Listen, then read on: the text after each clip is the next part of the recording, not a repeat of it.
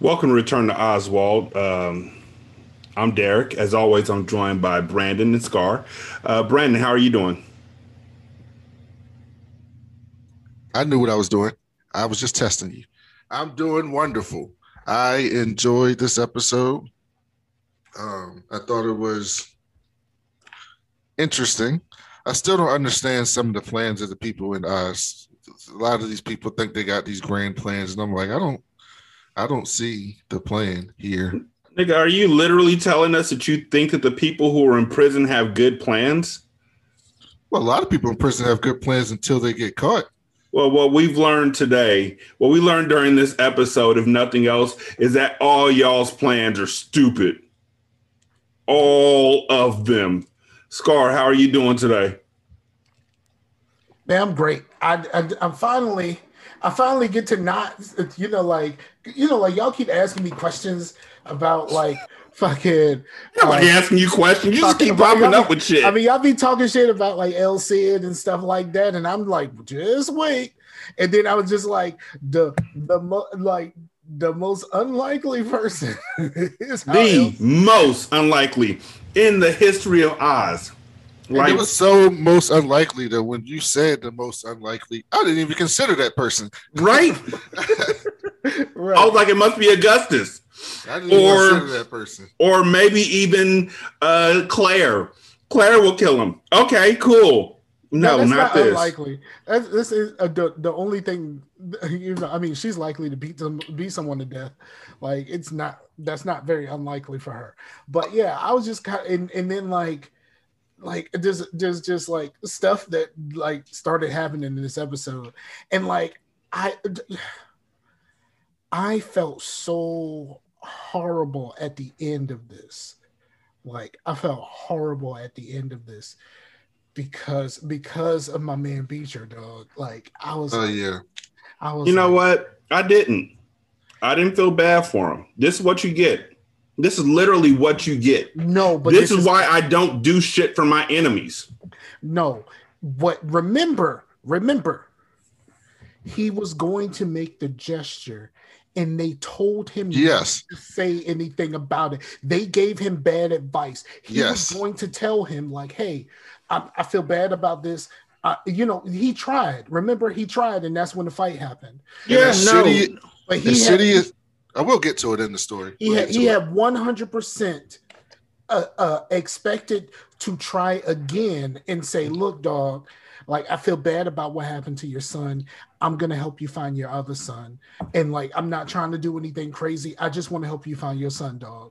And multiple people told him just like, "If you gonna do it, don't fucking say nothing about it." And this is what happens. Yeah, but you know how that could have all not happened?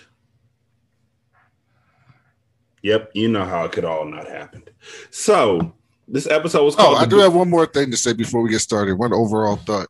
Yes. Ryan O'Reilly is now tied with Schillinger for worst person in Oz. No.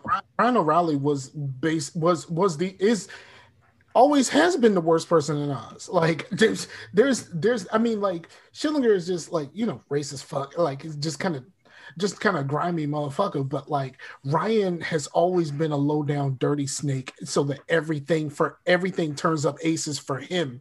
But like he is a horrible person. He's like the for people who've seen the show, he is the Jax Teller of this show, where like in some way you kind of root for him, but like he is the worst person here.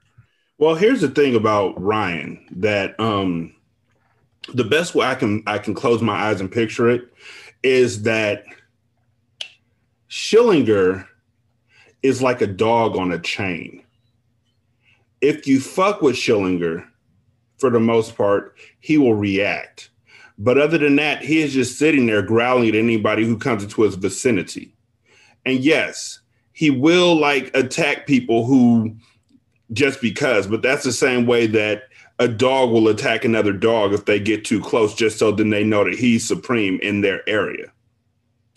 Ryan, on the other hand, is like a brown recluse sitting in the middle of a web.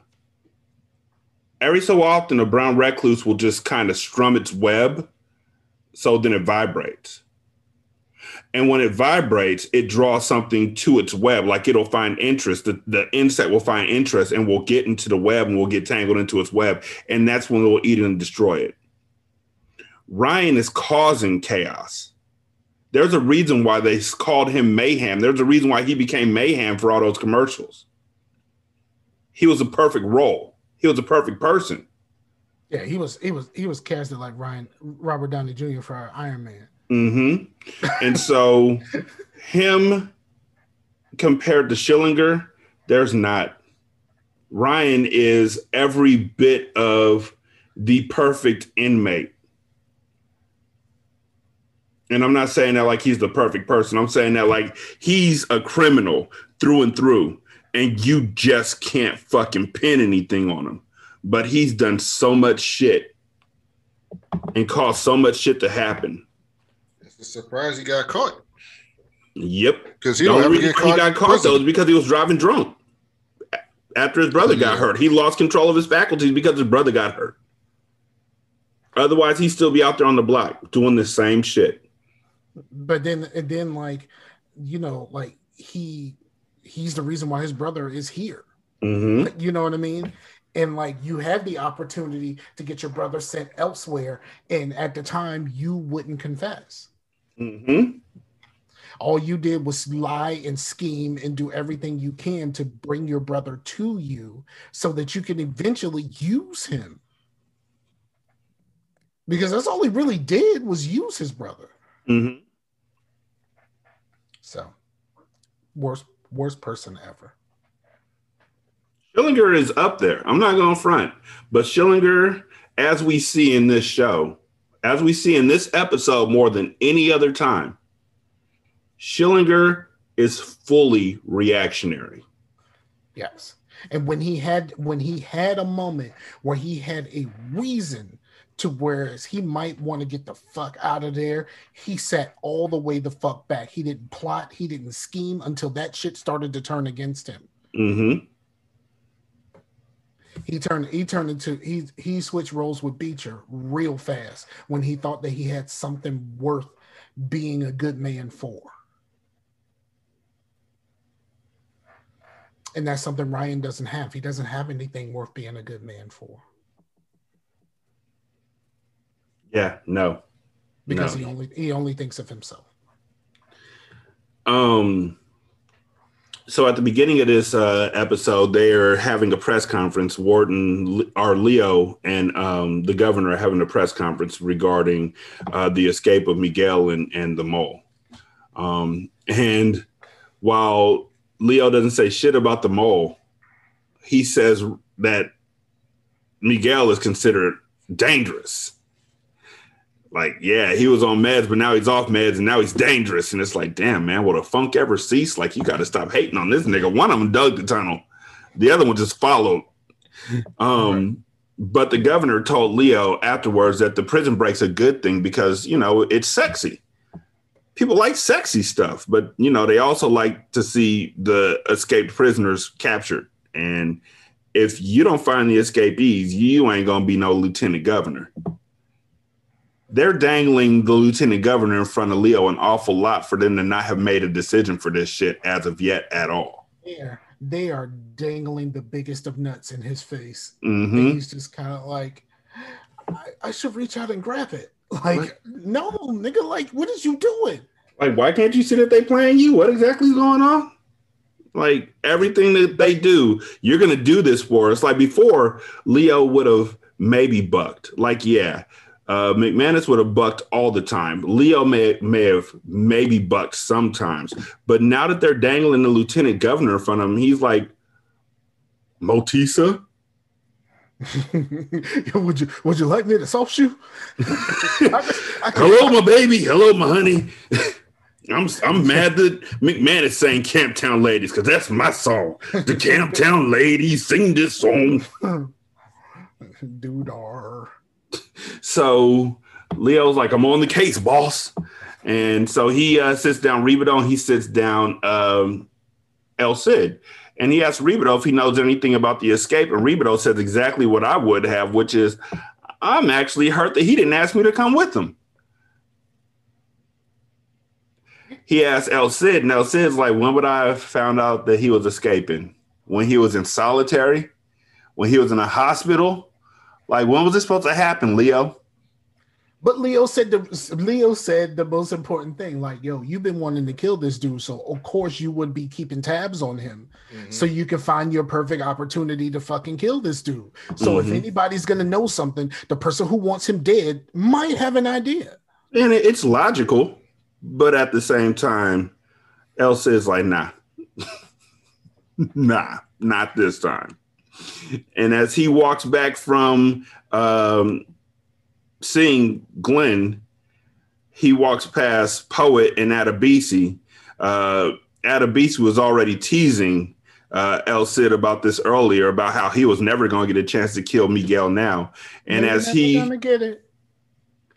Woo, woo, woo, woo. And as he walks back to his pod from seeing Glenn, Adebisi and Poet are there to tease him again.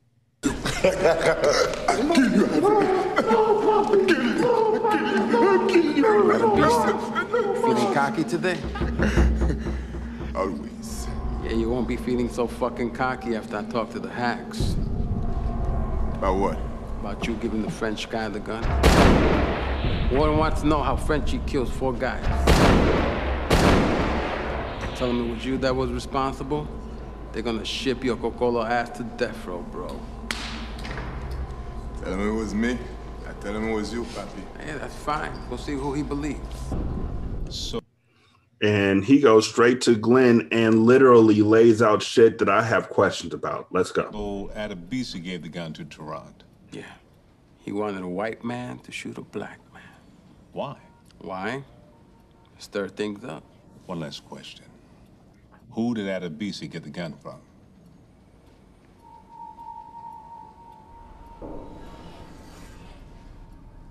Step out.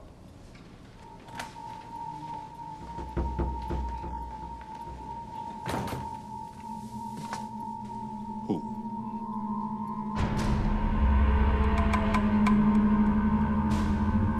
Hughes. Hughes.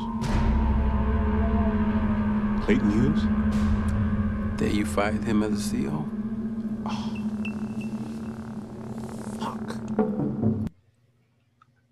I was going to ask, how did he know that it was Clayton Hughes who did it? But then, I mean, it wasn't like Adebisi was waving the gun around the... Yeah, never mind. Exactly. Like that's what I said. When I was like, how does he know all these details? And then I was like, we spent so much time talking about, yo, he just waved the fucking gun around. And then they made eye contact and did the hand over my heart thing.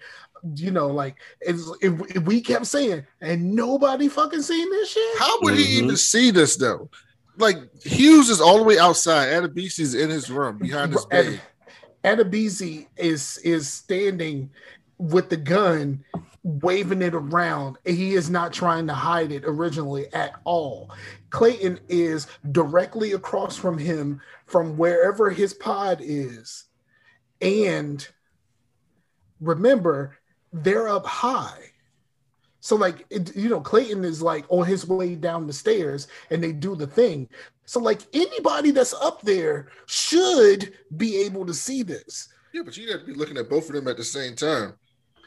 No, all you have to do is just notice that, well, first of all, you notice that this dude got the gun, and then you notice the connection that the two of them have. You don't even have to see who the hell is walking down the stairs. I mean, take your pick, dog. It's a black dude walking down the stairs and does the hand over my heart thing, does some sort of gesture towards him, like, I got you, dog. And like, it don't take much to put 2 and 2 together there.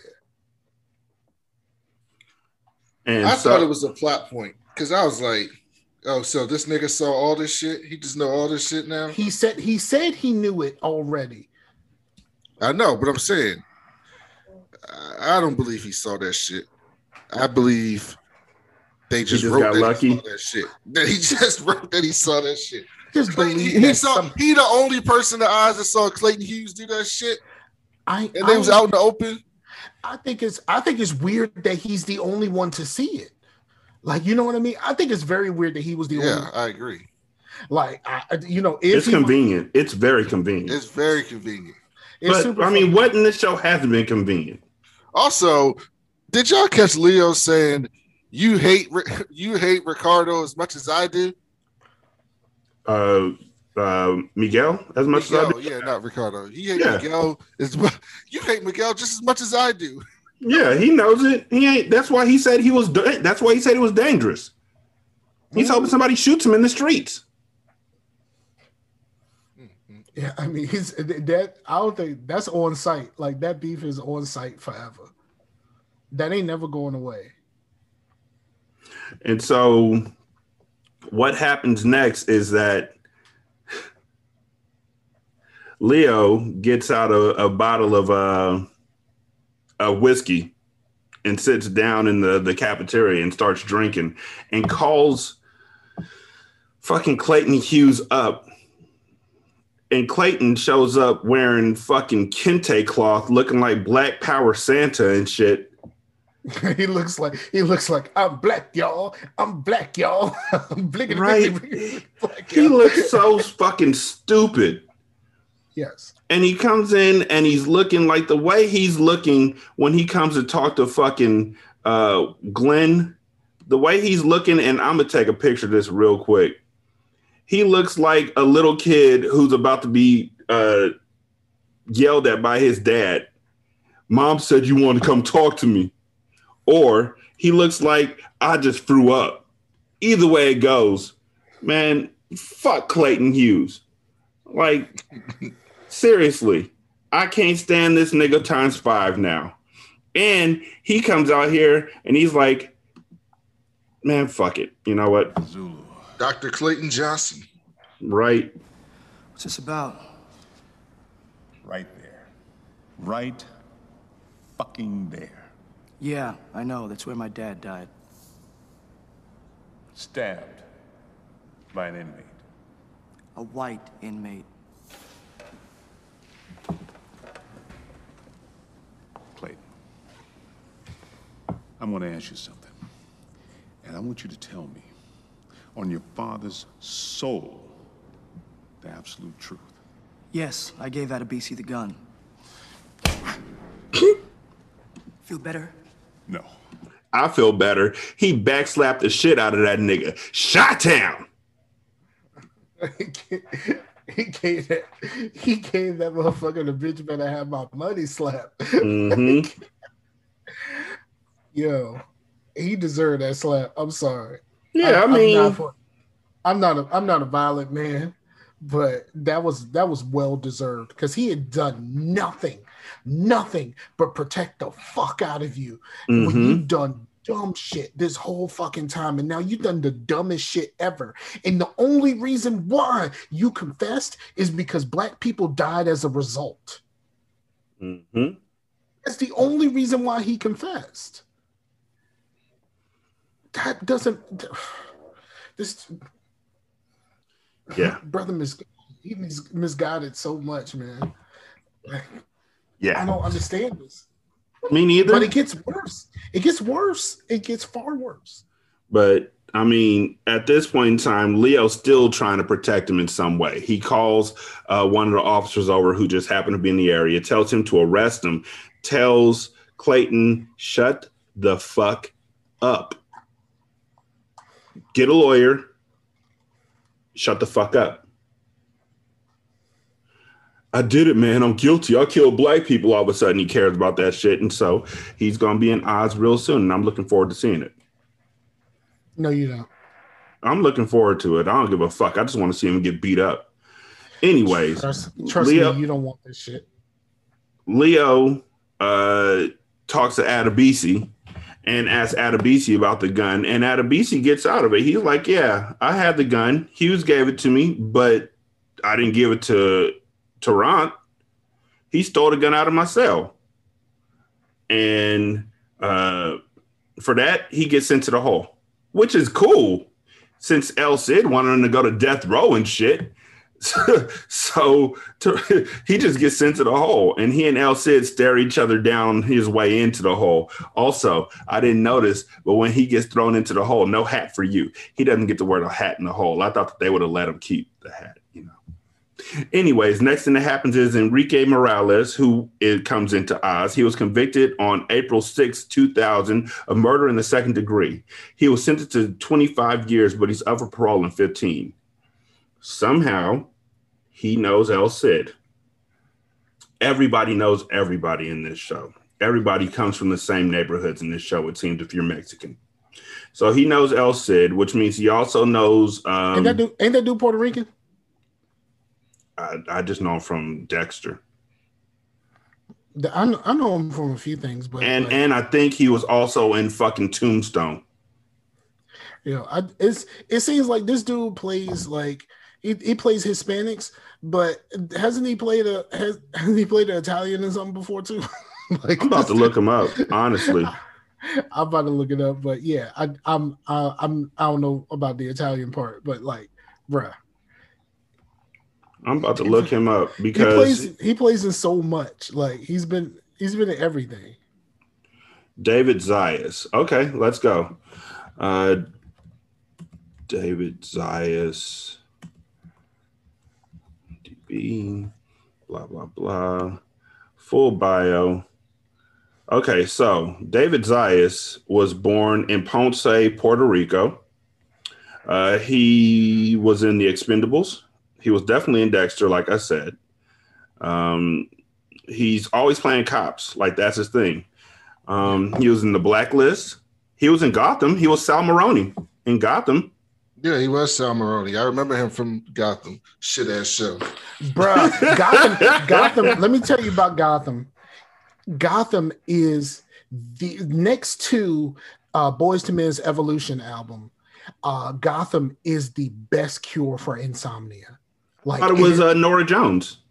No, Nora Jones is up See, there. I remember you saying this shit, nigga. You ain't getting out of dissing my cousin like that. Nora Jones is up there, but I think Gotham is a strong, it's like a 1-2 punch.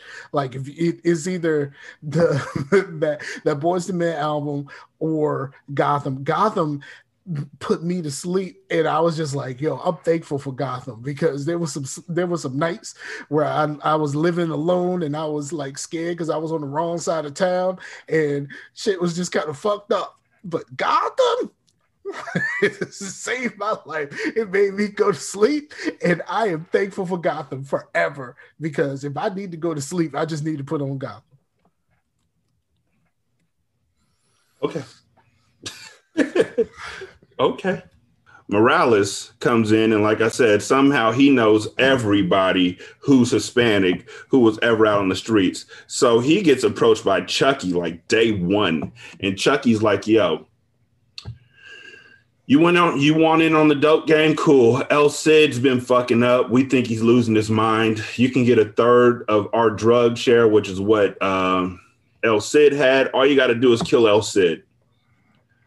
Morales is like, all right, cool. And he immediately goes and sees Rebadow. He tells Rebadow, yo, you need to kill El Cid. In return, I'll give you whatever you want.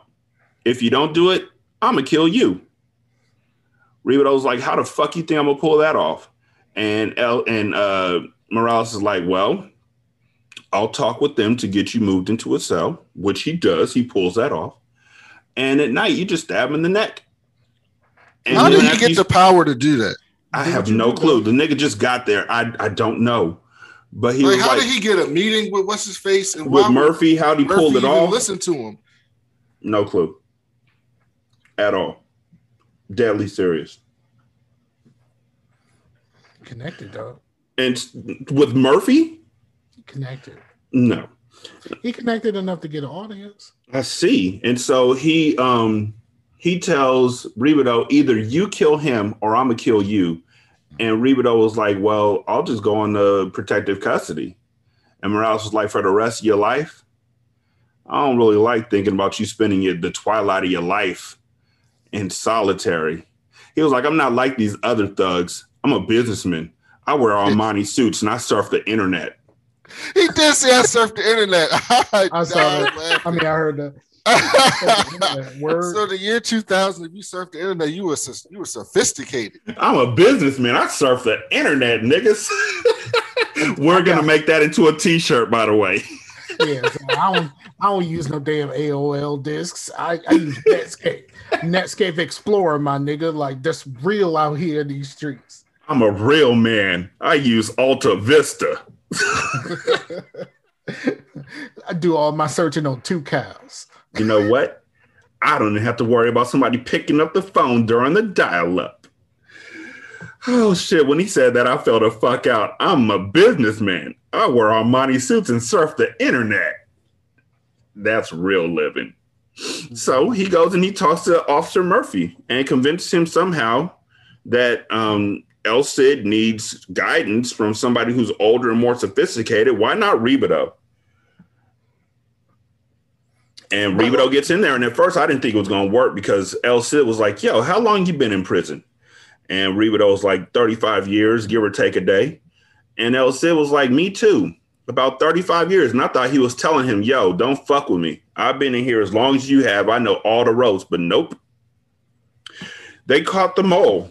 Between these two scenes, they caught the mole. He was caught stalking Miss Sally's house like a dumb motherfucker. Right.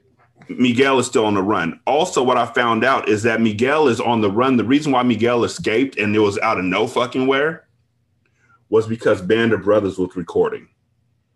And Miguel's on that show. But also remember, right before he left, he told Miguel, like, you know what I mean? Like, I did a whole. Yeah, no, that's to set this up. That's what I'm saying. Like, this all happened so then he could be on Band of Brothers and nobody would be like, yo, what the fuck? Right. But after that scene, they go back to El Cid, who gets in bed and he's like, good night. What's your name? And he's what's like, Bob. Apparently, McManus also was gone because he was doing some sort of stage play. Well, we don't need to know that just yet. You know, when he pops back up, you could be like, yeah, he was gone because of this. Mm-hmm. Don't reveal the magic. I mean, yeah. I'm fucking with you. I don't really care. Rebadow gets told good night by El Cid, which is really nice because maybe El Cid respects his elders. I don't fucking know, but Rebadow shanks him, like stabs him right in the neck, and I didn't think he had it in him, which is surprised that, I mean, because obviously he had it in him to kill somebody. He's obviously done it before. Like, Morales knew that shit. I don't know how he knew that shit, but he knew that shit. And also, the way that El Cid died was pretty damn unceremonial, if you ask me. I mean, do you want a ceremony for El Cid? I just want his ass gone. Yeah, I wanted him to actually get a chance to fuck with Miguel. It just doesn't make any sense anymore. The fact that he said that, the fact that he was saying that it's like a twitch, he doesn't know why he doesn't like him. Like, I didn't like the way that they ended his life. With him admitting, I don't even know why I don't like him. I just don't like him. I wanted them to get a chance to go heads up. Like, he's been sending niggas at him like the fucking boss from one of the Bruce Lee movies, and this is how he goes out. Has anybody gone out the way you expected them to? No. I mean, Keen did. King, sort of. Yeah, I mean, they gave him the electric chair, and then nobody stabbed him on the way to the room. He fucking got the electric chair. So, yes, Keen did. Sort of. No, you know who went out the way I expected to and it was totally satisfying? Wangler. Stinking ass Scott Ross. And Scott, well, we didn't see Scott Ross. He got killed off screen. But he died the way we'd have expected him to, getting shot in the dick, the head, and the heart. Fuck that stinking ass motherfucker. But no, I just, I didn't see that coming. Maybe that was a problem. You never saw it coming. Shout out to that nigga WC. No, that wasn't WC. What the fuck? TC. No, not TC. TX? No. The fuck was that nigga's name? One of them niggas. One of them. The nigga signed with No Limit and just fell out of life. Or did he sign with, he signed with Juvenile in them. Cash Money. Man. But anyway. That was TC though, right? I don't know what the nigga's name was. Was it TC? I'm pretty sure it was TC that signed with Cash Money. TQ. You sure it was TQ and not The TC? nigga's name was TQ. Mm-hmm. TQ. The first album was great. The second album was not. The third album was not even available. TQ. Okay. Yeah. But so yeah, never saw that coming. I'm still shocked by the fact that Rebito pulled that he did that. And also that motherfuckers believed him. Because you're literally lying on his back with the shank still in his neck, screaming and yelling. And folks are like, oh yeah, he probably attacked you. Yeah, I mean, who is it hard enough to think that, yo, I got switched to this dude's pod, I probably have to have something to protect myself because he might try me because I'm an old man. You know, after the nigga escaped or tried to, or built a hole or was gonna escape, I'm watching everybody. All the folks who I caught trying to do something and I caught them doing it, I don't trust them anymore. So yeah, no. Why the fuck you want to be in the room with him? Are you gonna stab him? You gonna stab him, ain't you? But the fact that nobody asked any questions because he had just got there is the problem. The problem that I have. Like, even if, okay, maybe he tried you on your first night, and maybe you had to do some things, but like the fact that this just happened right after we switched you over, and no one's asking any further questions than that. And I mean, also, when Rebito killed the other dude, when they got him sent to jail in the first place, he literally blacked out. Like, he was so angry about what the dude did that he grabbed a utensil and stabbed him with it. Mm-hmm. It wasn't premeditated. It wasn't anything like that. Rebito has never given off the vibe of being a premeditated murderer. Mm-mm. And you're going to tell me that he's willing to do this? That he can pull this off? When he was complaining that Wangler was fucking with him? I don't see it. I think I see it after Wangler was fucking with him, that he's just like, okay, I have to do this or I'm gonna get fucked up. But this is also my chance to show these motherfuckers not to fuck with me. Yeah. True. I guess. Rest in peace, El Cid. This song's dedicated. Rest in piss, El Cid. Fuck that. Fuck El Cid. Fuck that nigga forever. Rebito went out like a G, man. He fucking said, I'll do this shit. I ain't trying to fucking die. I don't care if I'm old. Also, did we get to... No, we didn't get to that part yet. We'll bring it up later. No, we did get to this part. I meant to say this earlier. What's the digger's name? What's his name again? Boost Mollis. Boost Mollis. They said that man's in his mid-50s. He looks at least 70. Late 60s. And if he's in his late 50s, then they wouldn't have had him with the others. Because honestly, there's niggas... Schillinger looks like he's in his late 40s, early 50s. I mean, he says he looks like just the hair. No, but I'm saying that's what I would think that somebody who was, 40s or 50s will look like. Boots Mollis looks like he literally wears hats from the 60s. He's wearing fucking what's the nigga's name? Austin Powers hat at one point in the show. He looks like he's called somebody a cat daddy and meant it. It looks like he gets all his fashion advice from Gilligan's Island. Right? Like, and you're saying he's 50? No, I don't believe that. But that's exactly why they would have never found him. So, Adebisi finds out about El Cid being shanked when he comes back from the hole. And so he decides that this is another brick on the road to him getting a black man in charge of Oz. So he goes and talks to Arif and tells him that they should go tell Glenn that Murphy isn't fit for the position. He also wants to get Saeed involved to help out their cause, which, okay. Saeed is like, why the fuck do you think that I want to work with you?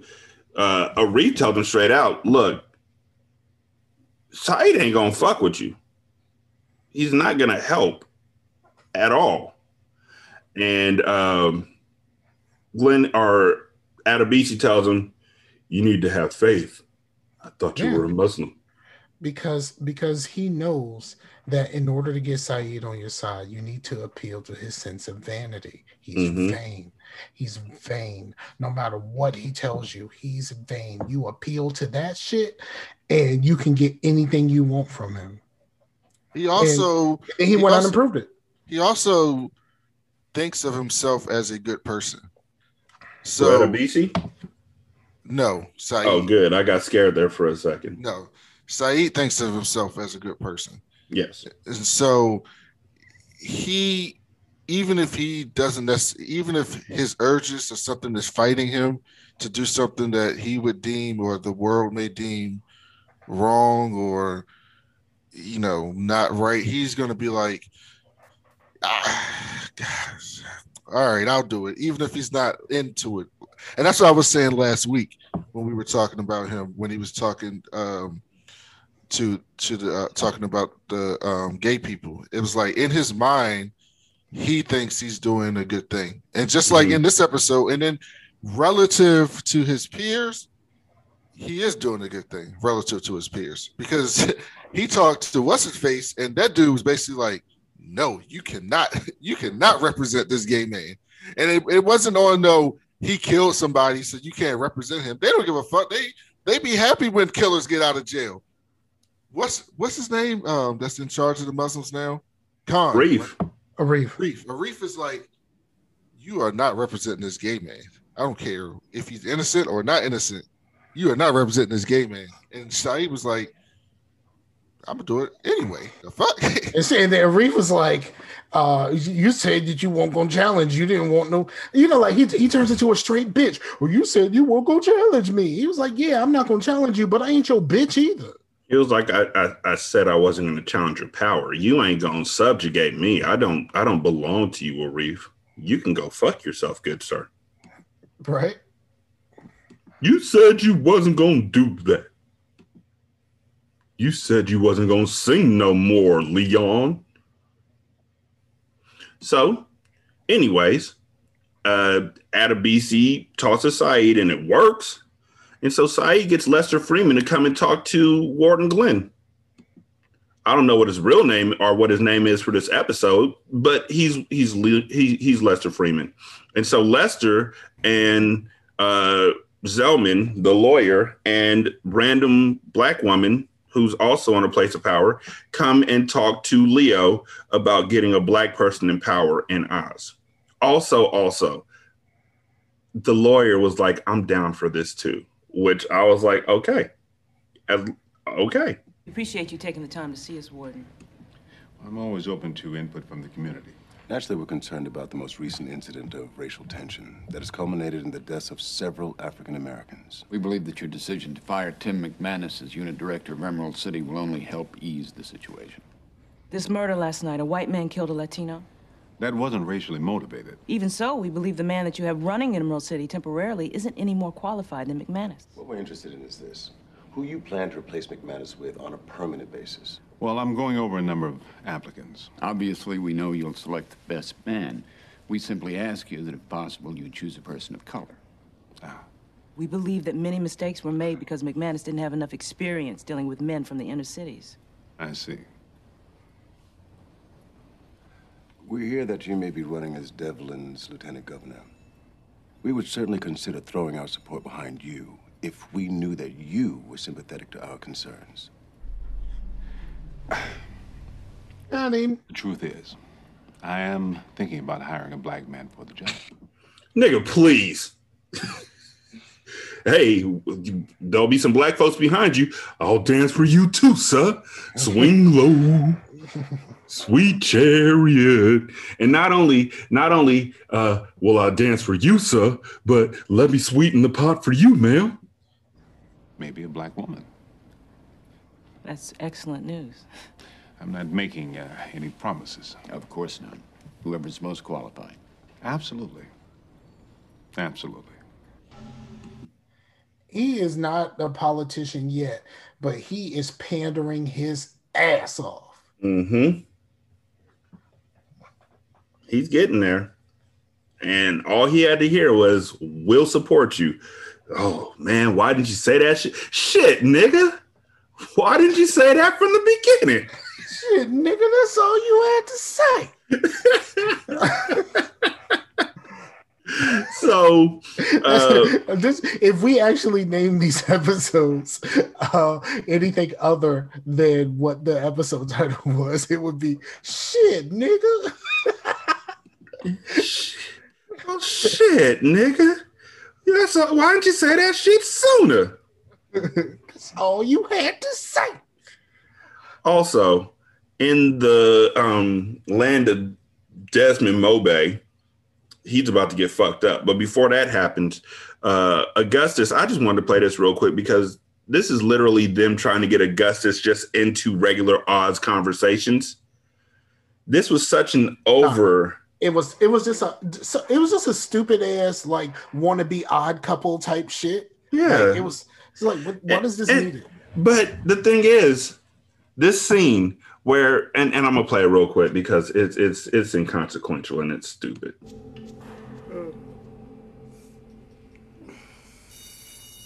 Obey.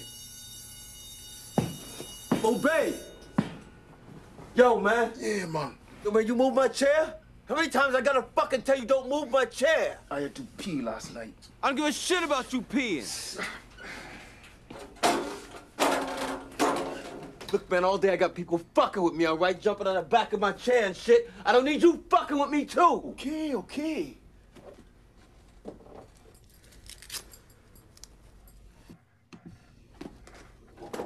I'm sorry I moved the chair.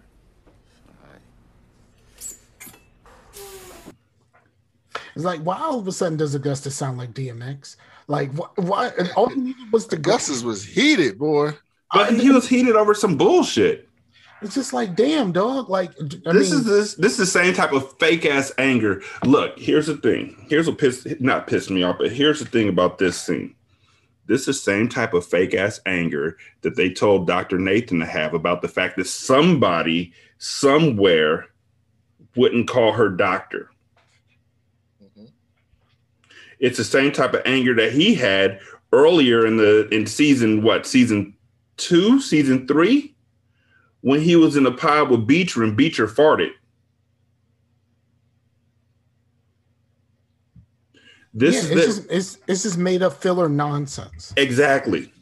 And it's like, we don't need this. I don't care that, he moved your chair. Why did nigga, hey, yo, can you grab my chair, please? Bring it to me. Okay.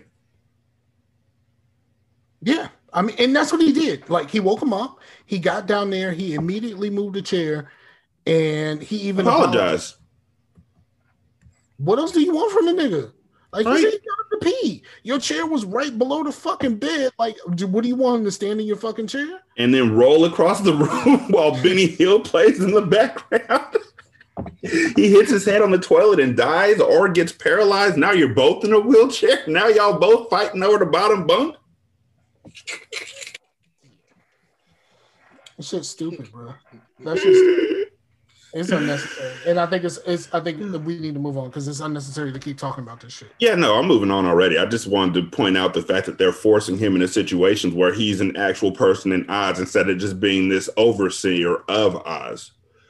Did you notice in the beginning of the show when he was talking in front of all the inmates, like when he was doing this monologue, none of the inmates behind him were real inmates in Oz. They were all extras. No, they were all extras.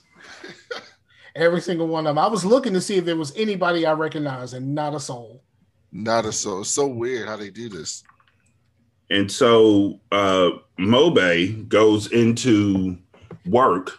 He works with in Leo's office, and he tells Leo, "Hey, I've gotten in good with paying Carmo, Morales, and Adebisi, but I'm pretty certain they're going to make me take drugs."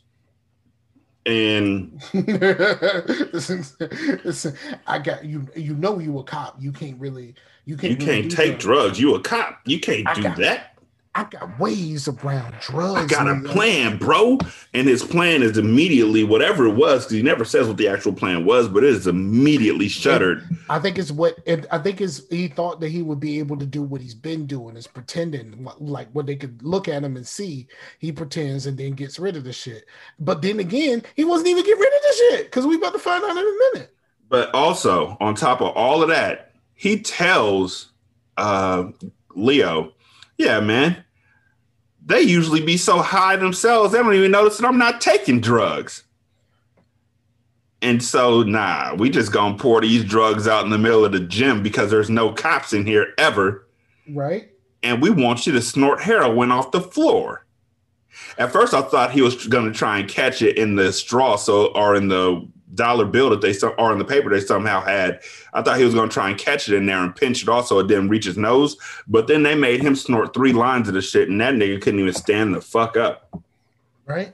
He was fucked up. And then out of nowhere, like right behind that, they happen to do a shakedown. And he's so high that he's thrown up all over the pod door. And they just so happen to have a drug sniffing dog with them for this shakedown for like the first fucking time ever. Yeah, we ain't never seen no dog with them. Never. And they find bags of dope. Have we ever seen a dog in Oz, period? Not ever. Not once.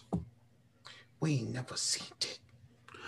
And so they find all the bags of dope in his mattress because this motherfucker's been stupid enough to not put the drugs anywhere else. We seen him pour out the first one. Mm-hmm. And he's just been stashing the rest like Pookie.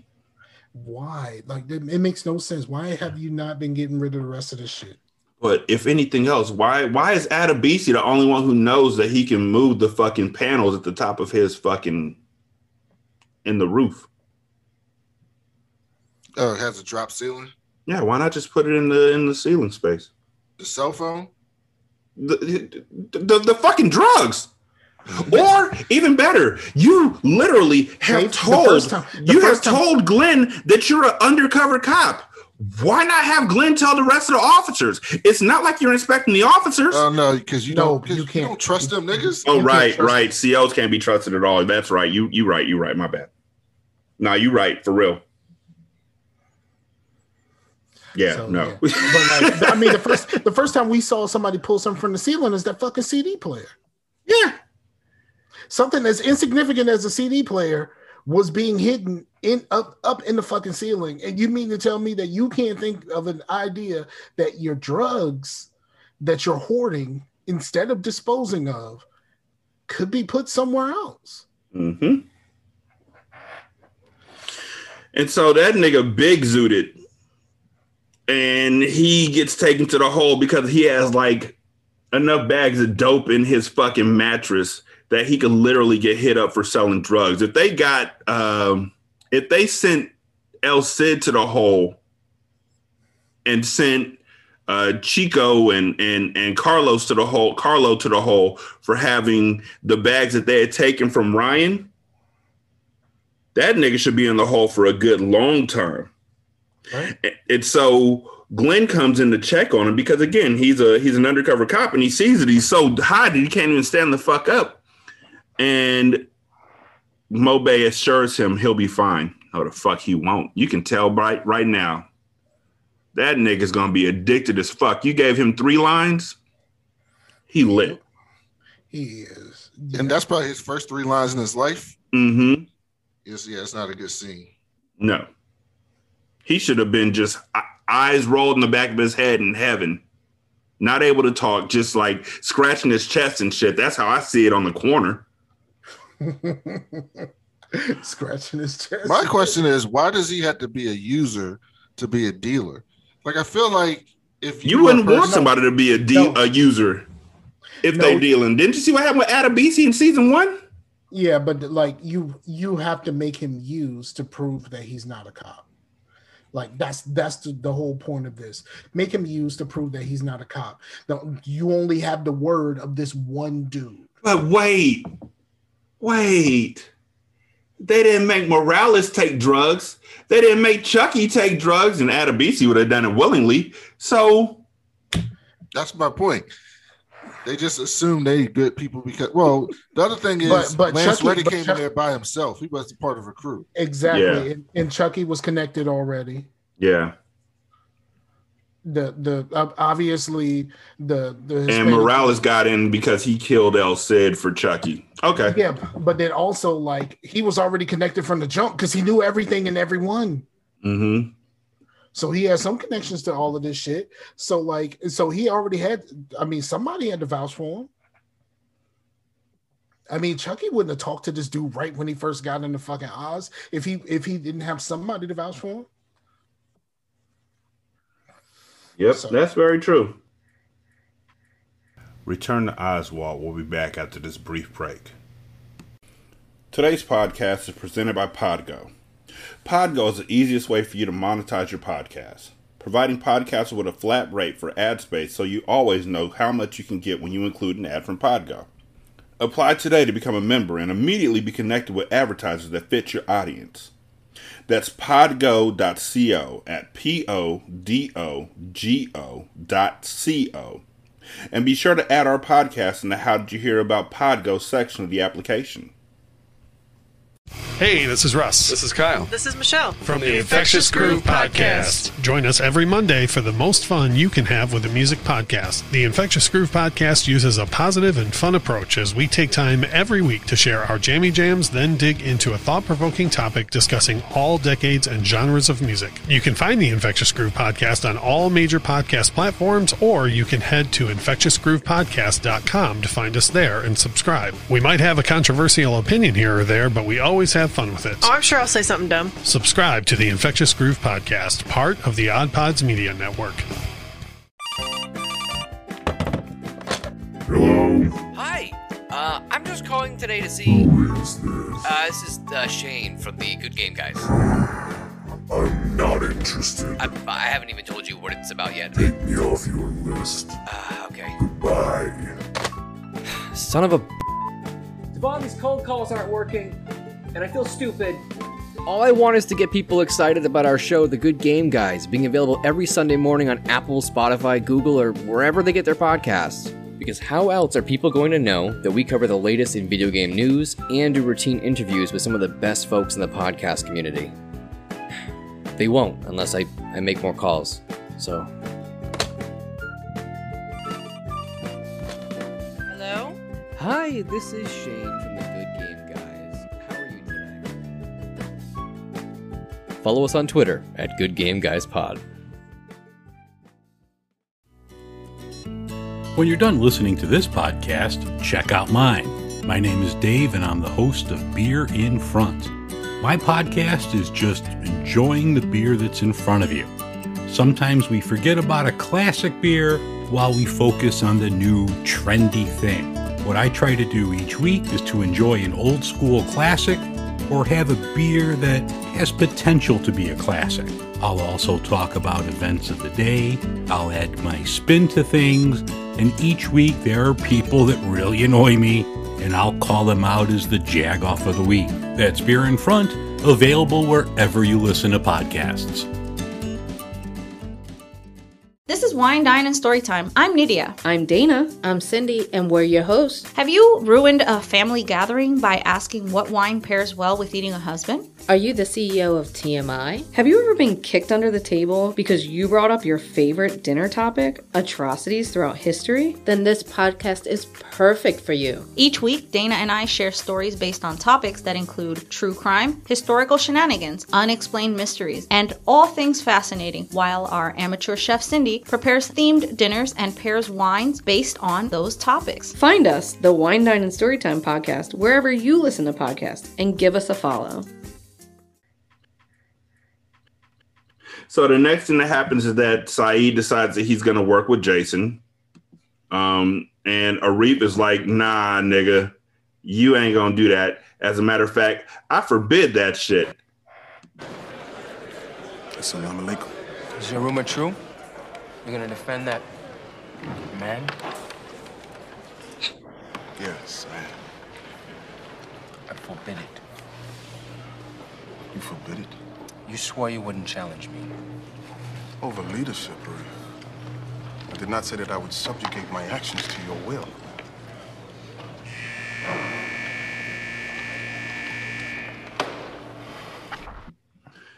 The next thing that happens... I did not say I was going to be your bitch. Yeah. For the layman. And the next thing that happens is that Saeed is in the library talking with Jason about the case when Beecher comes in and says that they won the case regarding the riots. The state lost the case. And that the settlement was reported to be $45 million. At that moment, Saeed seemed salty because he wasn't the one who had a voice during the case. Yes. But then after that, he finds out that while he isn't getting any money, Trisha sure as hell is, and she's going to take her reported $250,000 and move to California. She tells Kareem at that point, after she tells him that she's moving to California, she's like, I love you, but I feel like our relationship is just hampered here. Can you tell me that you love me too? And he's like, no. And walks away. Now, if she had asked him before she said she had gotten $250K and was moving to another state, he might have said it. That's my theory. So they each got two. So O'Reilly and all them niggas getting $250,000? I think that all the people whose families died in the riot are getting money. The inmates ain't getting shit. No, they said that they're getting money. Remember, they ain't getting no $250,000. That would be like that would be like when Roseanne had a dream that she was rich in the final season of Roseanne. Well, hold on. Didn't they say the settlement was $35 million? Mm-hmm. 45 million. 45 million, right? How many inmates you think are in Oz? 100? In Emerald City? I don't think they're getting $250K though. I don't think they're getting. They might get a phone card. If they each got $100K, that would be $3 million. No, 13 million. Yeah, he said 35 million. They getting some money. They're not getting $250,000 each. I would fall the fuck out if they gave every inmate in there $250,000 each. They would, like, how the fuck? What? Fuck you. They go into their account. Most of them niggas ain't getting out. Right. But now they got $250,000 on the books. Like, come on now. I can't see it happening. Please don't let that happen. But the next thing that happens is ramen and motherfucking cookies and honey buns for everybody in this bitch.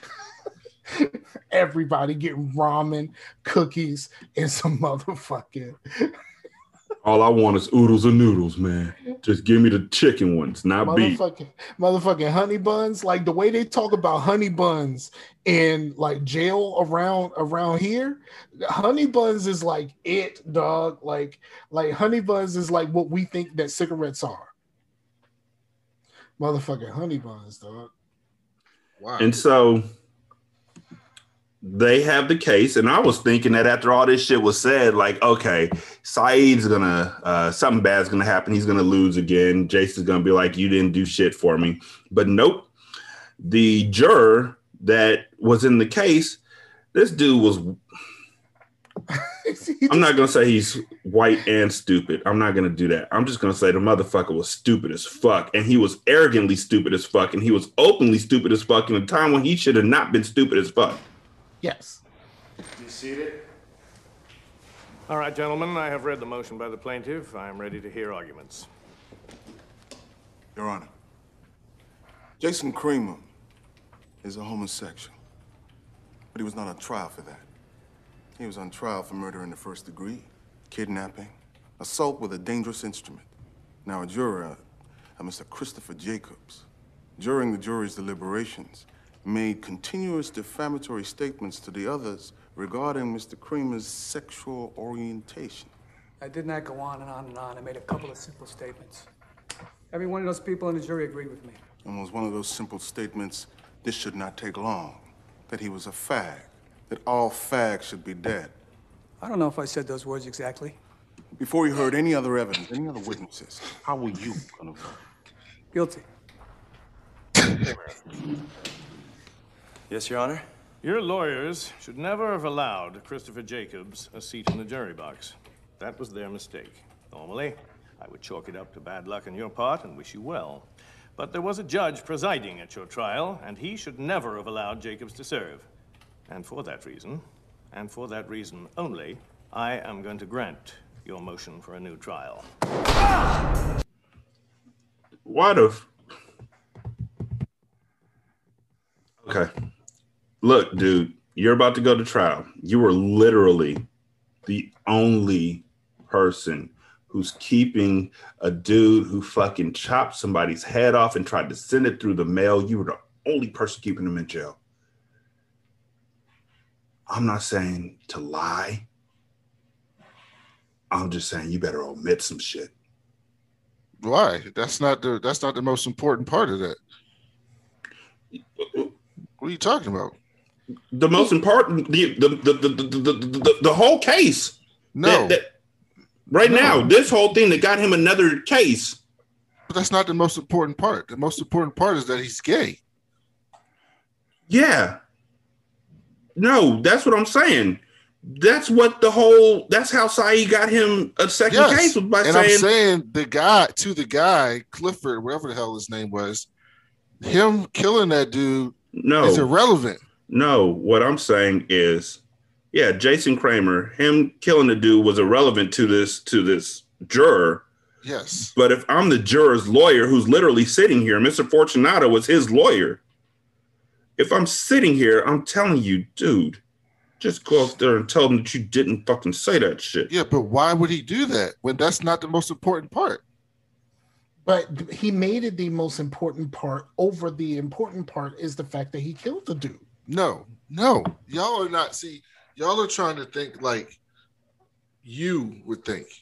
You're not thinking how a big like a homophobe would think. It's like I talk to people about politics all the time, but I'll just use an example. People will be like, how come the people in West Virginia voted for Trump, but they also voted to increase the minimum wage, and they also voted to have health care. They didn't want Obamacare to go away, but they still voted for Trump. Why?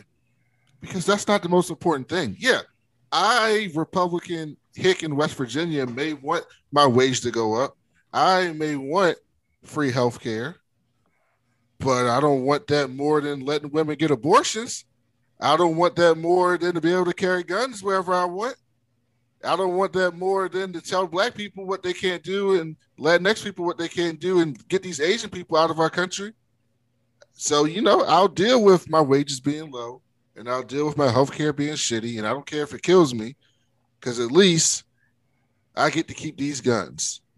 Because that's what's most important to them, even though they support other things. This guy was like, okay, killing someone may be bad, but I'm not going to sit here and pretend like I like gay people. Are you shitting me?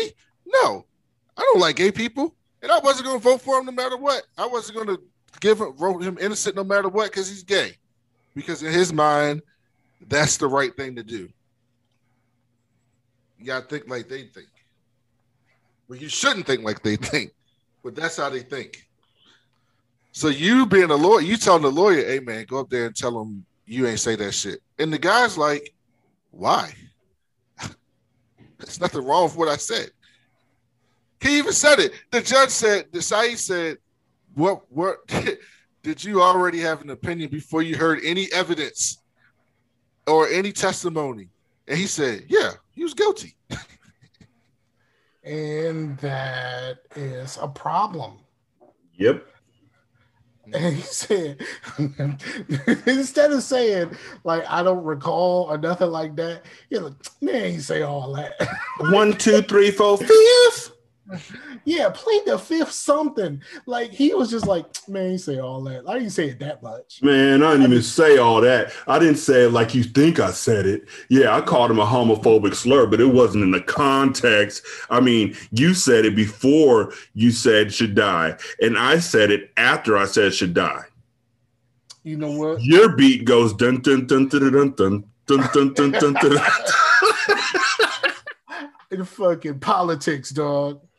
It's politics. It's crazy. So I don't even know why I'm in this motherfucking courtroom. So Kramer received a new trial, and Saeed is being thanked by Jason and the gay inmates, and the Reef and the Muslims see it, and they don't like that. They grit on this nigga hard, so hard. They're just like, nigga. And he felt that shit too. Cause he withers. He's like, fuck, man, I just helped a gay dude. And like I helped all these gay people because like all of the gay people were fucking excited. Mm-hmm. And then it's just like, what the fuck did I do? Yo. So like the way he withered after that was just kind of like, bruh, you did a good thing. Like, exactly. You did a good thing. So why are you? But we know why. It's because what's good, and it's just like what Brandon's been saying. The good thing is conflicting in him with what his religion would tell him to actually do. His religion tells him to love his neighbor. No, it doesn't. I mean, it depends what parts you want to listen to. Yeah. In that context. Yeah. And so the next thing that happens is that we go to death row. And we go to death row, and Natalie is, for some reason, I guess they were having a conversation that we walked in on, because Natalie is talking to Shirley and the other dude across from Natalie, and also to Moses. Surprise, motherfucker! And she confesses to the murder of Antonio Napa, but that she also tells him that she did it at the behest of Chucky Pancamo.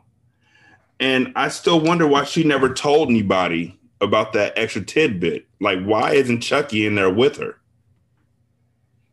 Because she was going to die anyway. Because remember, she was in the AIDS ward. She doesn't give a fuck about her life at this point. Yeah, but still. If you think about it from the fact, like, she's in the AIDS ward, you know, chances are she's not going to make it out of there anytime soon anyway. So depending on how far along it is, may not even make it to an execution. So why the fuck not? And I mean, we never find out what actually was the result. Like, what did she get out of killing Napa?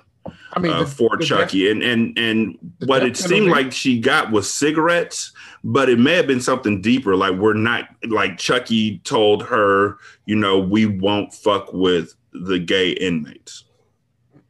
Maybe. You would have thought that would have been something they would have said, though. So I don't know. But anyway, right after she gets done confessing to the murder of Antonio, Lopresti comes into death row and he's like, bedtime. And right in front of Moses, this motherfucker fucks Shirley. Like screaming fucking Shirley. This nigga says bedtime for them, but it's motherfucking bedtime the song for him. It's go time. And I'm saying, like, yo, drop a dime on this motherfucker. Like, I know you saw it. You were jacking off to it. Who's gonna believe him? And he want to keep jacking off. You think Shirley would say no? You think he want to stop jacking off because he get to see porn right in front of him? Yeah, that's true. Are you on death row? And she's looking right at him. Yeah, she's teasing him. Mm-hmm. What do you think is more important? You snitching or you getting off before you die? It's a good last meal. I can't even say anything. Johnny, priorities. Right. Also, they find out that Shirley's ex-husband wants to have her buried right next to their dead daughter when she dies, and she doesn't like that. She wants to be buried in an unmarked grave. And because he's given his life to Christ, I guess now he wants her to be buried where, you know, next to family. And so they have a conversation.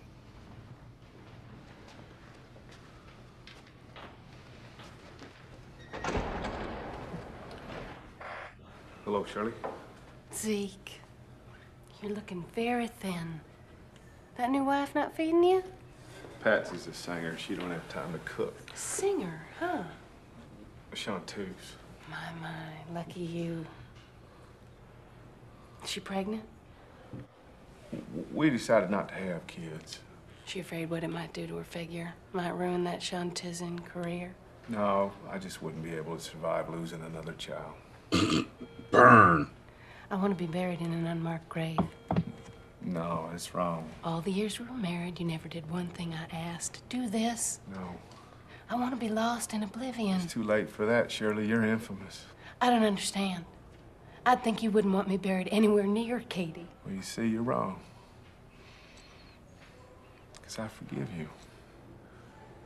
You forgive me? It took me all this time to get my heart in place, but Reverend Nahey's been very helpful to me, praying with me. Praise the Lord. You forgive me. Yes. What makes you think I want your fucking forgiveness? Shirley, don't You come in here all high and mighty, deciding to free me of my guilt. Well, Zeke, I don't feel guilty. I did what I had to do, and unlike you, at least my balls were big enough. You came to console me? Well, I got a little consolation prize for you, darling. You and the Chanteurs ought to go ahead and have yourselves another child, because when Katie died, you didn't lose a child. She wasn't yours. What? Your father raped me. That child was his seed. God damn you!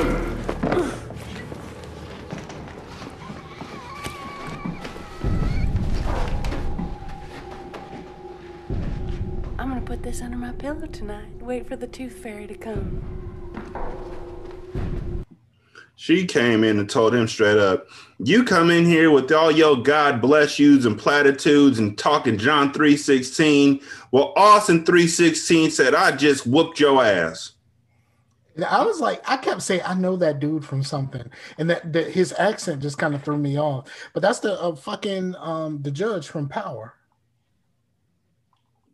Didn't watch Power. Glad I don't watch Power anymore. Yeah. But every time they had something in court, he was the judge. The best judges in any TV show, whether paid cable or like CBS and whatnot, were the judges on The Good Wife and The Good Fight. Those were some bomb ass judges. He also was like the head of the CIA or some shit like that in Blind Spot. I like Blind Spot. Okay. Well, he gets mad and he doesn't handle it well at all. He hits her like a straight up man. Right? Like you should go home and hit your daddy. Right? The next thing we see is that Ryan is renting Nikolai's phone. And Nikolai, he doesn't like having to rent Nikolai's phone. He's like, I thought that we were friends now. Why am I still paying for your phone? And so he goes and talks to Murphy. He goes to Murphy to talk about Ralph Galino being dead. He's like, isn't that strange? That, Ralph never did drugs on the outside, and within a week he died of an overdose? We really need to just get past this. This is fucking stupid. At the same time, Nikolai goes and tries to talk to Sister Pete to try and get him placed in solitary because Ryan may be suicidal. Then Adebisi and Ryan talk, and Ryan tries to get Adebisi to kill Nikolai. And then Nikolai goes to Hoyt and tells him that Ryan knows that Hoyt killed Galino. And then they smile in each other's faces, and Ryan keeps paying him to use the phone. And it's an interesting exchange. Why don't Ryan just take the damn phone? I don't know. This is turning into Clayton. What's he going to do? He ain't going to do shit. Try and get somebody else to kill Ryan, I guess. I don't know. He trying anyway. Might as well just take the fucking phone. But the next thing that happens after that is that the O'Reilly brothers meet up with Dr. Nathan and Preston's family. And before they walk in to meet Preston's mother and father, Sister Pete tells Ryan, yo. She gives him we going to the grocery store speech. Don't touch nothing. Don't say nothing. Don't ask for nothing. I'm like, I don't want to hear you. You better not go in here and tell him that you in love with Dr. Nathan. And he's like, okay. And then this shit happens. Now I'm going to play this because the first part of this, the acting is fucking horrendous. And I laughed. I laughed loud and lustily. And then after that, Ryan came through and kicked over the buildings like the fucking dog pound in New York. Bruh, when she recoiled, when he walked in and put his hand out, I almost peed myself. It went downhill from there.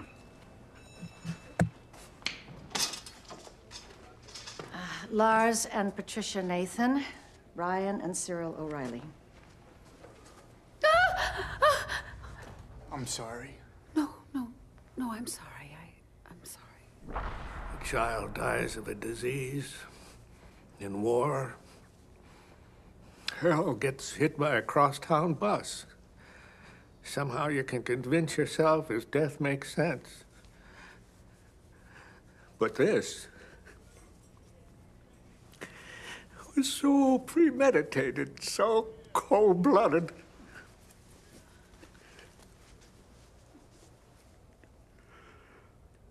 I was behind him,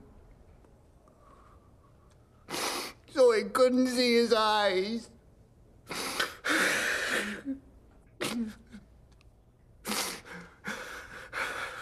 If I had seen his eyes, I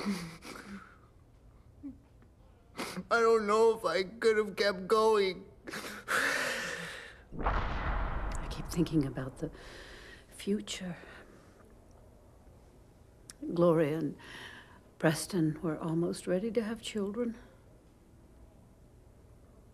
My grandchildren. I hate you for taking them away from me. You can blame me and Cyril all you want for not having grandchildren, but the truth is, you're just fooling yourselves. Shut up. No, let him finish. The marriage between Gloria and your son, it was over. This is true. No. Liar. Ryan? We were having some problems. She had an affair with Tim McManus. All right, that's enough. You speak one more time without my asking you, I'm shutting down the session. You had an affair? Preston and I were separated briefly. Well, you never told us. We wanted to work it out ourselves without any interference. Interference? He was our son! And because of you, he's lying in the ground. Patricia. Well, but it's true, isn't it? Because of what went on between her and him. Preston's dead. This is what you wanted, isn't it? To get us fighting with each other. No. Yes. You always have some plan, O'Reilly, some secret agenda. Not this time. Unlike you, I never made it a secret. I love you. Stop it! I always will, and that will never change! Officer! No, let him say it! Let him try and convince himself. Everything you have ever done for your entire life, O'Reilly, you've only done for yourself. You don't know how to love. I'm leaving.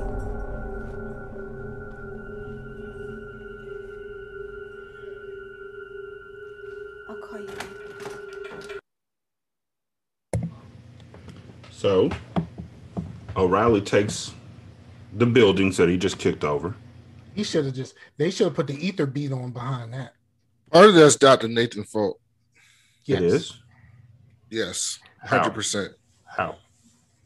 For not telling them that they were separated? They're Catholics. Yes. They didn't believe in, they don't do divorce. That doesn't mean it's not her fault. In the preparation for this, that should not have been news. Yes. To them. In the preparation for this, no matter how any of this was supposed to go. Like Star, how was in the last, well, fuck it. How was your relationship with your in-laws? I hated my fucking in-laws. Yeah, I wouldn't tell my mother-in-law about something. I wouldn't. In preparation for this, they had meetings and they had sit downs with the three of them and the dope old bird. And they've had meetings and sit downs before this day to prepare for this day. And they should have been prepared for what Ryan would have to say. Yes, she knew how Ryan felt about her. She knew that Ryan was going to profess his love, whether or not he was told not to say it. She knew that shit was coming, and this should not have been news to those people. I'm sorry. It should not have been news. And all she had to do was say, look, this motherfucker think that he loved me. I ain't never really did nothing with him. Like, like it's just like he is just infatuated with me. And that, you can blame me for it. But I didn't do anything to cause this. This motherfucker is just crazy. They should in the preparations leading up to this meeting, the previous meetings that they should have had, Dr. Nathan should have filled them in on why this happened. This should not be news. But in order for her to do that, he didn't just tell them that he was in love with her.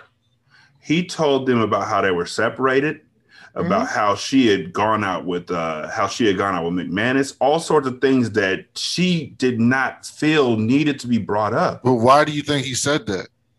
Because the parents start talking about, you took away our chance to have children and all that kind of stuff. Yes, you took away our son's y'all happiness. are telling me that Ryan is an absolute snake, but you're telling me that Dr. Nathan should have foresaw him saying that? Yes. 100%. 100%. So you're telling me, y'all are both telling me that she should have told them, look, I haven't been with your son for like years or however long it's been, and I've dated other men.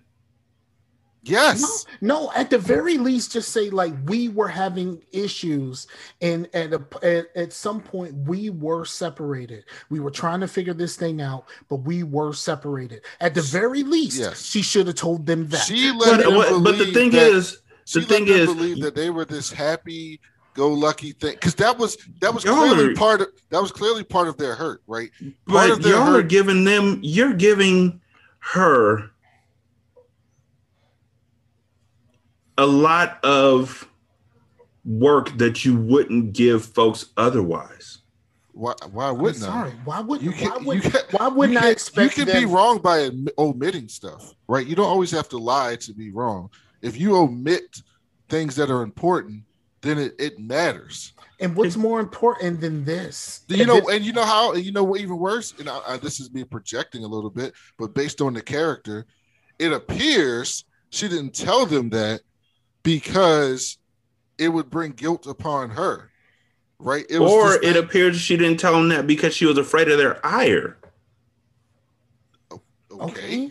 You have to deal with that sometimes. Yeah. Okay. But you have to tell. Look. I know who I'm talking to. I know what mindsets I'm talking to right now. I know I'm talking to Scar, who's an absolute Virgo, and you, who's an absolute. The truth is always here. We got to do what's right, justice and peace, and all that.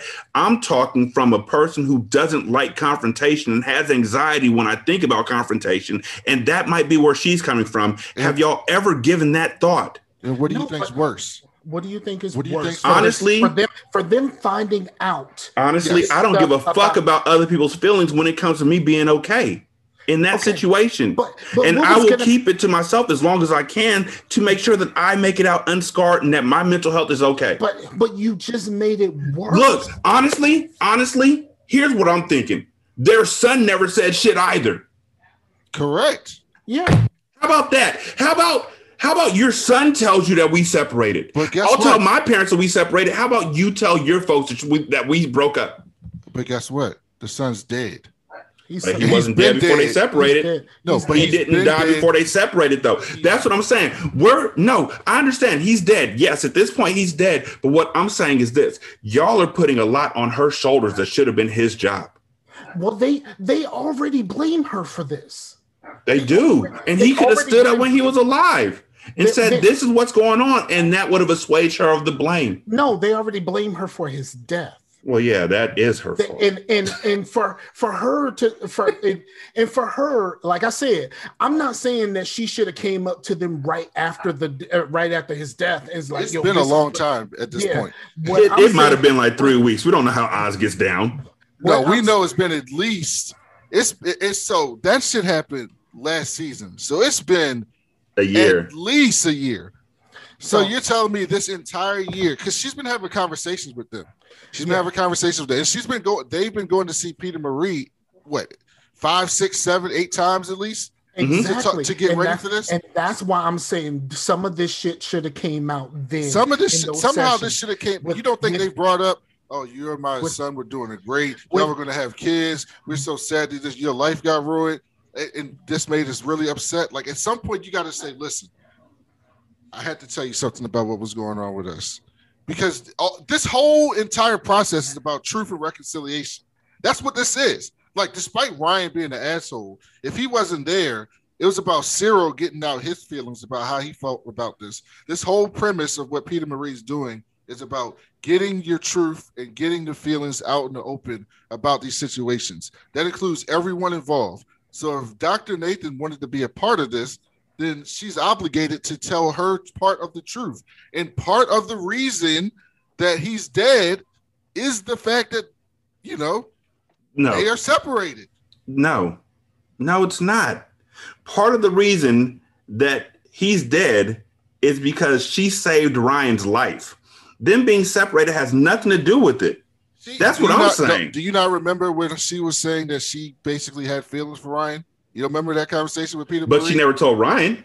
She showed Ryan. Ryan could tell. Remember, he did kiss her and she didn't pull back. Yeah, you don't remember them kissing? I do remember that. And that was after Ryan saw her dating McManus, and after seeing her.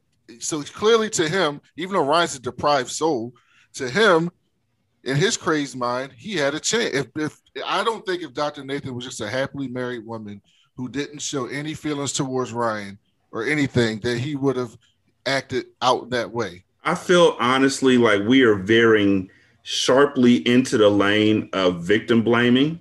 No. And that, no, let me say this. The parents of let me say this.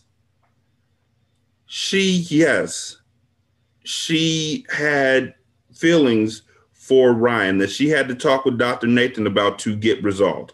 Yes, she did kiss him. Yes, these things did happen. But Ryan was the one who sat in jail and ruminated on this until he decided in his head that he was so in love with her that he was obsessed. She did nothing to encourage that past that kiss. And that was it. That's it. At the point where she's like, we shouldn't have done that. That wasn't right. It doesn't matter that they're separated. It doesn't matter that she dated McManus. It doesn't matter what she did after that point. Ryan had all this in his head and in his heart, and he forced that upon everybody else. He literally vomited his feelings upon this entire family, upon his brother, and upon Gloria Nathan. Nothing that had to do with her dating life had to do with Ryan. He didn't give a fuck. As a matter of fact, he would have killed McManus if he had the chance because he thought McManus was standing in between him and Gloria. It had nothing to do with him being separated. It just had to do with the way he felt, and he's a selfish ass snake, and that's all he cared about.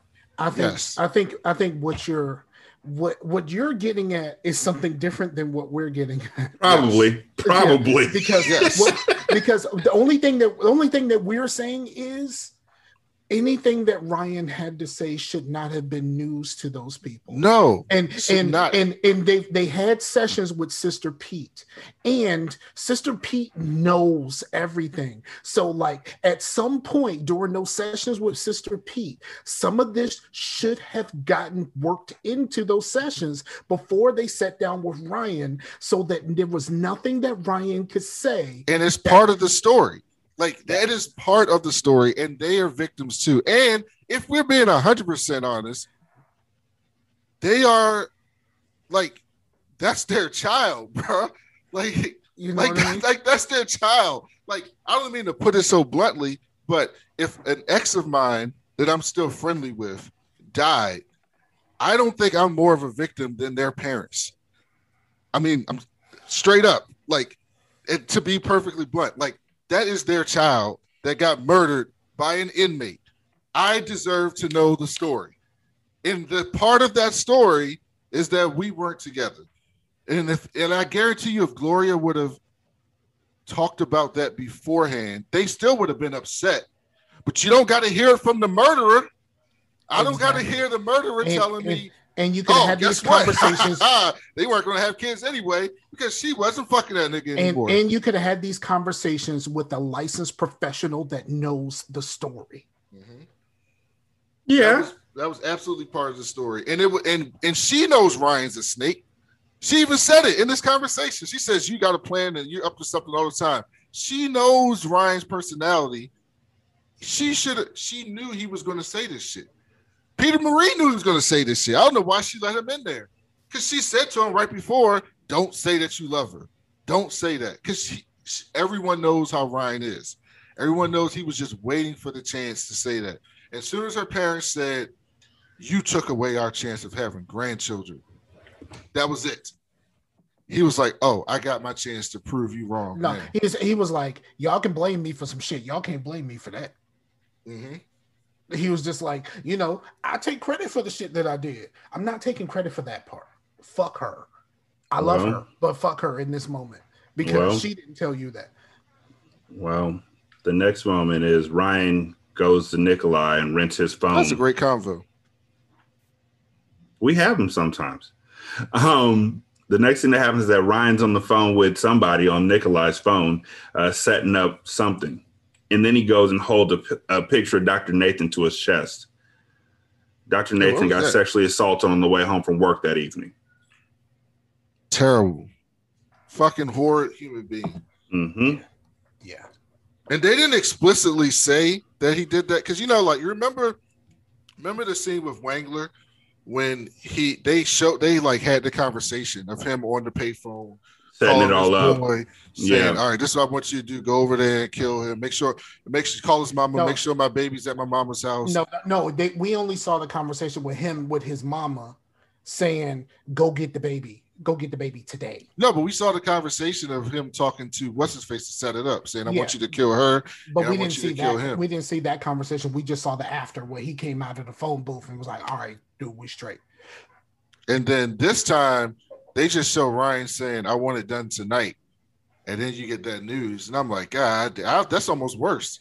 I remembered them. I did not remember that part. I do remember a conversation about it after the fact, but as soon as that cell phone came into play, I went, "Oh shit, it's about to happen, ain't it?" It was bad.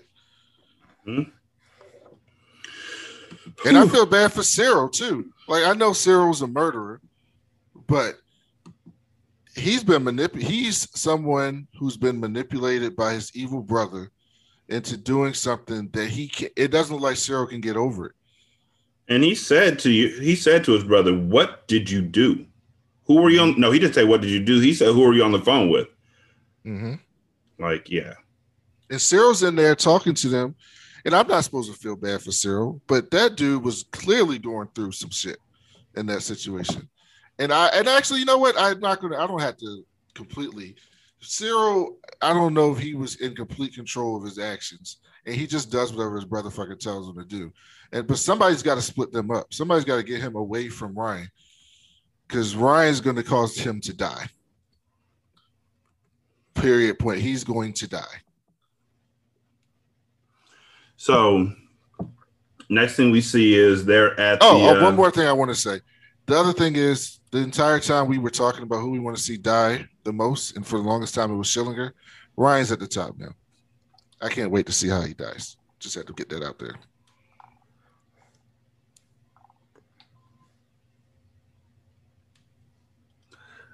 Okay. So it's important. So the next thing that happens is that Ryan and Beecher and Poet are at the addiction group with Sister Pete. And Beecher's still asking anybody who will listen, "Can you tell me if Keller's okay? Can you tell me?" And Ryan is in the back like a fucking snake, like, "Hey, Sister Pete, I'm sorry that, Dr. Nathan got sexually assaulted. Hey, can you tell me if Keller's okay? Sister Pete, do you know?" And Poet's sister works at Benson Memorial. And for some reason out of nowhere, she told him that Keller would be back in Oz soon, but in the medical ward. Yeah, that was random as fuck. Yeah. Hey, there's this white guy who's in the medical ward. Yeah. And maybe the only explanation is that they don't get prisoners that often. And they got a prisoner transfer from Oz, and she know her brother's at Oz. Mm-hmm. And so I just want to tell you, he'll be back soon, but he's going to be in the medical ward. That was so random. Also random was that there was a poem that Poet had. I wrote a poem. Fear not, love, loosen its hooks from its sheaths and capture you in its painfully seductive grasp. Fear not the blood that oozes from your wounds and holds your patience to task. Fear not the tearing sounds of passion as they rip apart the feelings at the start. Fear not the fainting pulse of heartbeat, for that is the very best part. Hey, Padre, You asked to see me? you know I got shot. You know I died. During surgery, they brought me back from the dead twice. Now you come nose to nose with death like that, you begin to see things different. Are you telling me that you've changed? Sister Peter Marie okay? Yes. I don't mean physically, I mean here.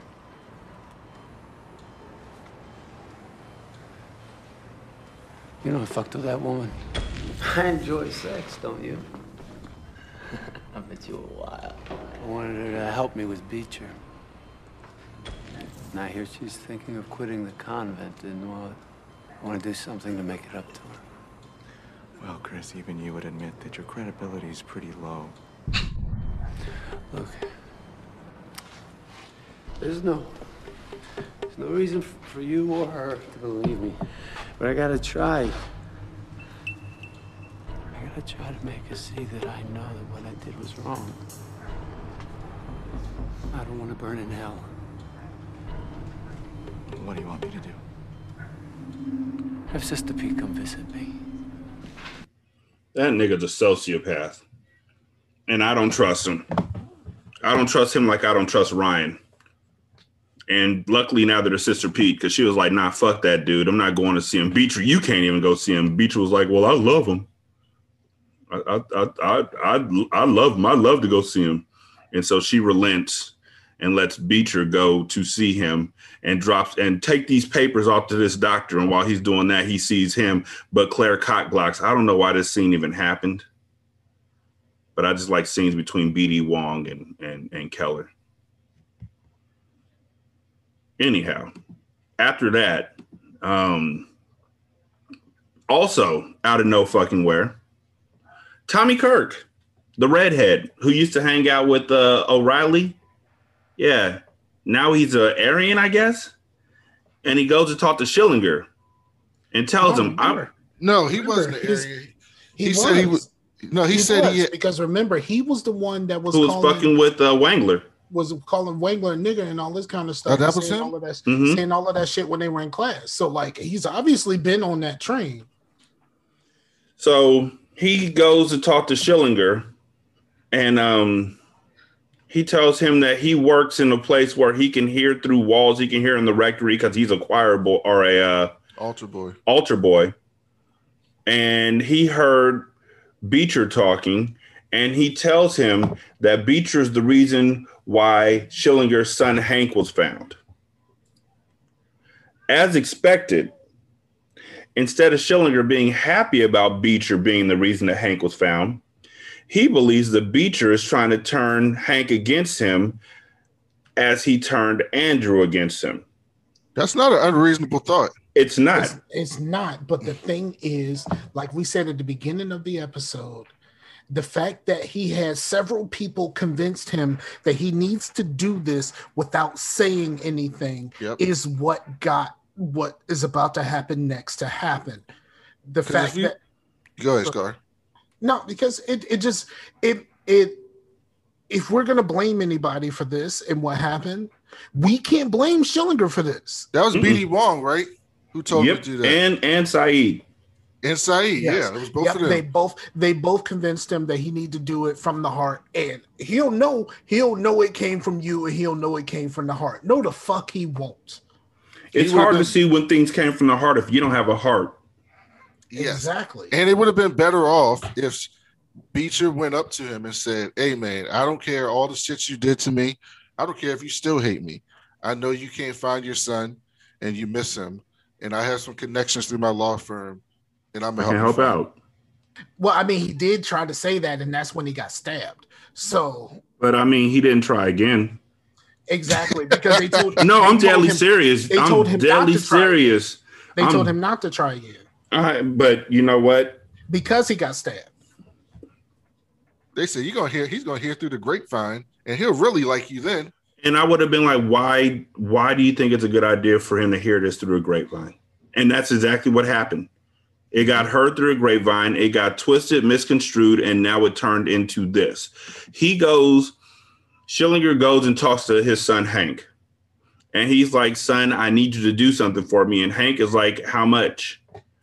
And Schillinger's like, how much what? And he's like, you pay me. I'll do whatever you want. And Schillinger's like, I'll give you $1,000.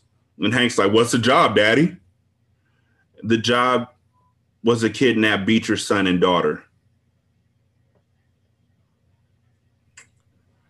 I don't think Hank fucks with Schillinger that much. He does for money. No, he doesn't. I mean, that's why he wanted to get paid for this. Like, yep, he needs the money for drugs. That's it. I ain't doing this shit unless you put some bread on this. And this, again, is why you don't do good things for your enemies. And like when y'all are like, I wouldn't wish this on my enemies, I would. And he said, I ain't Andrew. You ain't about to just try to impress me with this shit. Like, if you want me to do some shit, put some bread on it and we'll talk. At least the enemy to level of Schillinger. Like, there's levels to enemies. That's like arch enemy Joker type shit. Like, you don't go do good shit for him. Mm-hmm. Ever. And if you're going to do it, you don't do it anonymously where it looks like it's a fucking secret. Mm-hmm. Why didn't you tell me you were going to find my son? Well, you punched me in my face and stabbed me. Oh. Well, thank you. You're welcome. And scene. I felt. Or you know what? Hey, why? No, even better, even better. Look, Sister Pete. Can you get me into a room with Schillinger so then I can talk with him and tell him what I did, and then maybe we can resolve all this, and you can be the mediary. Or he works for Dr. Peter. He works for Sister Pete. Or have Schillinger meet with your father, who was helping you out. Just say, hey, Schillinger, look, I got this guy. Don't tell me it's your father. I got a guy from this law firm. You can meet with him since you don't trust me. He can help you find your son. Or the investigator that actually did it. Mm-hmm. You know what I mean? But he did none of those things. Anything other than what they convinced him not to do. And now he's going through it again. Again. And this is after his wife committed suicide, right? His wife didn't commit suicide. Well, that's what they said, I should say. Yeah. It was never confirmed, but yeah. So his mom, the kid's mom was gone, the daddy's in jail, and now they kidnapped. Mm-hmm. Beecher's going through it. And for that, Schillinger's the MVP of this episode. He did well. He did kind of get both. He got his son, and he got to hurt Beecher. Mm-hmm. I think you're right. It's either that or else it's Ryan. I mean, that's dark as fuck. He's a dark winner, I guess. Who you got, Scar? I'm going. I don't know. Can I say Saeed? You know who else? Adebisi's an honorable mention. It appears that Glenn is going to hire a black person. Yep. So he might have gotten his way. I don't know why he assumes random black person is going to be great for him, but we'll see who this black person is that comes in. Well, thank y'all so much for checking this out. Scar, you got anything coming up? Nothing new. Slinging these candles, dog. Is the sale still going on? The sale is still going on. Well, I mean, of course, it's June, so I got Juneteenth 25. I got to make a news. I got to make a news. No, it's gonna be 19%. But but no, I'm got to make a new sale. So be on the lookout for the new sale. Polo niggles. Brandon, you got anything coming up? I saw A Quiet Place 2, so Rashani and I are going to review that. It was so dope this week. Spoiler alert. I saw that. See, now that I got my movie pass back, I saw that, and I saw what other new movie? Cruella, back to back. And so I recommend them to both. I recommend both of those to y'all, even though this is an evergreen show. If you hear this in 2045, go find A Quiet Place Part 2 and Cruella. I saw someone that said, how do you make a movie about a horrible person? Well, we make a person that's more horrible. Mm-hmm. And then they go, well, now do we make another movie about that person?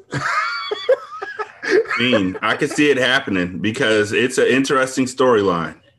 I have nothing coming up. Y'all know me. The world keeps turning. I just keep podcasting. You slinging his food, dog. Slanging it. Yeah. 916-633-1537. Our email is returntooswald@gmail.com.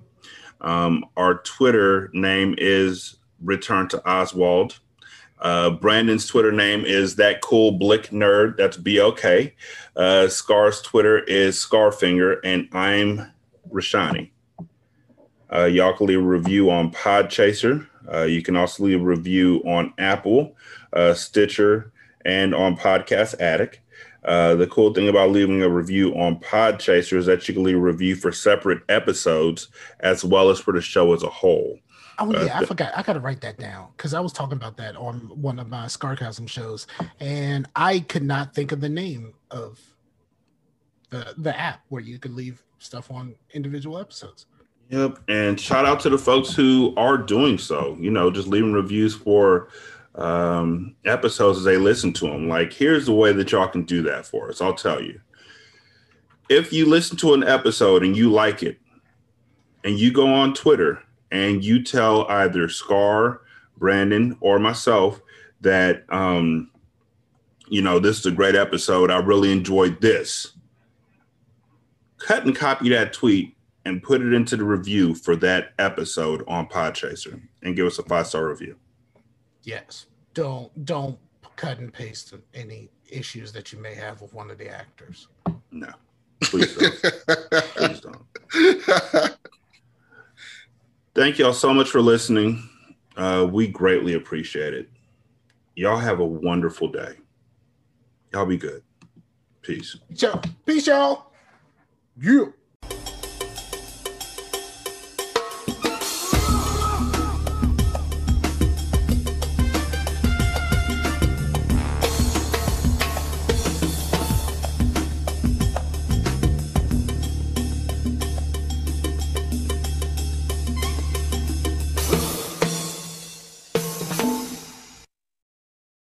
This is Single Simulcast. Don't know by now that you slip.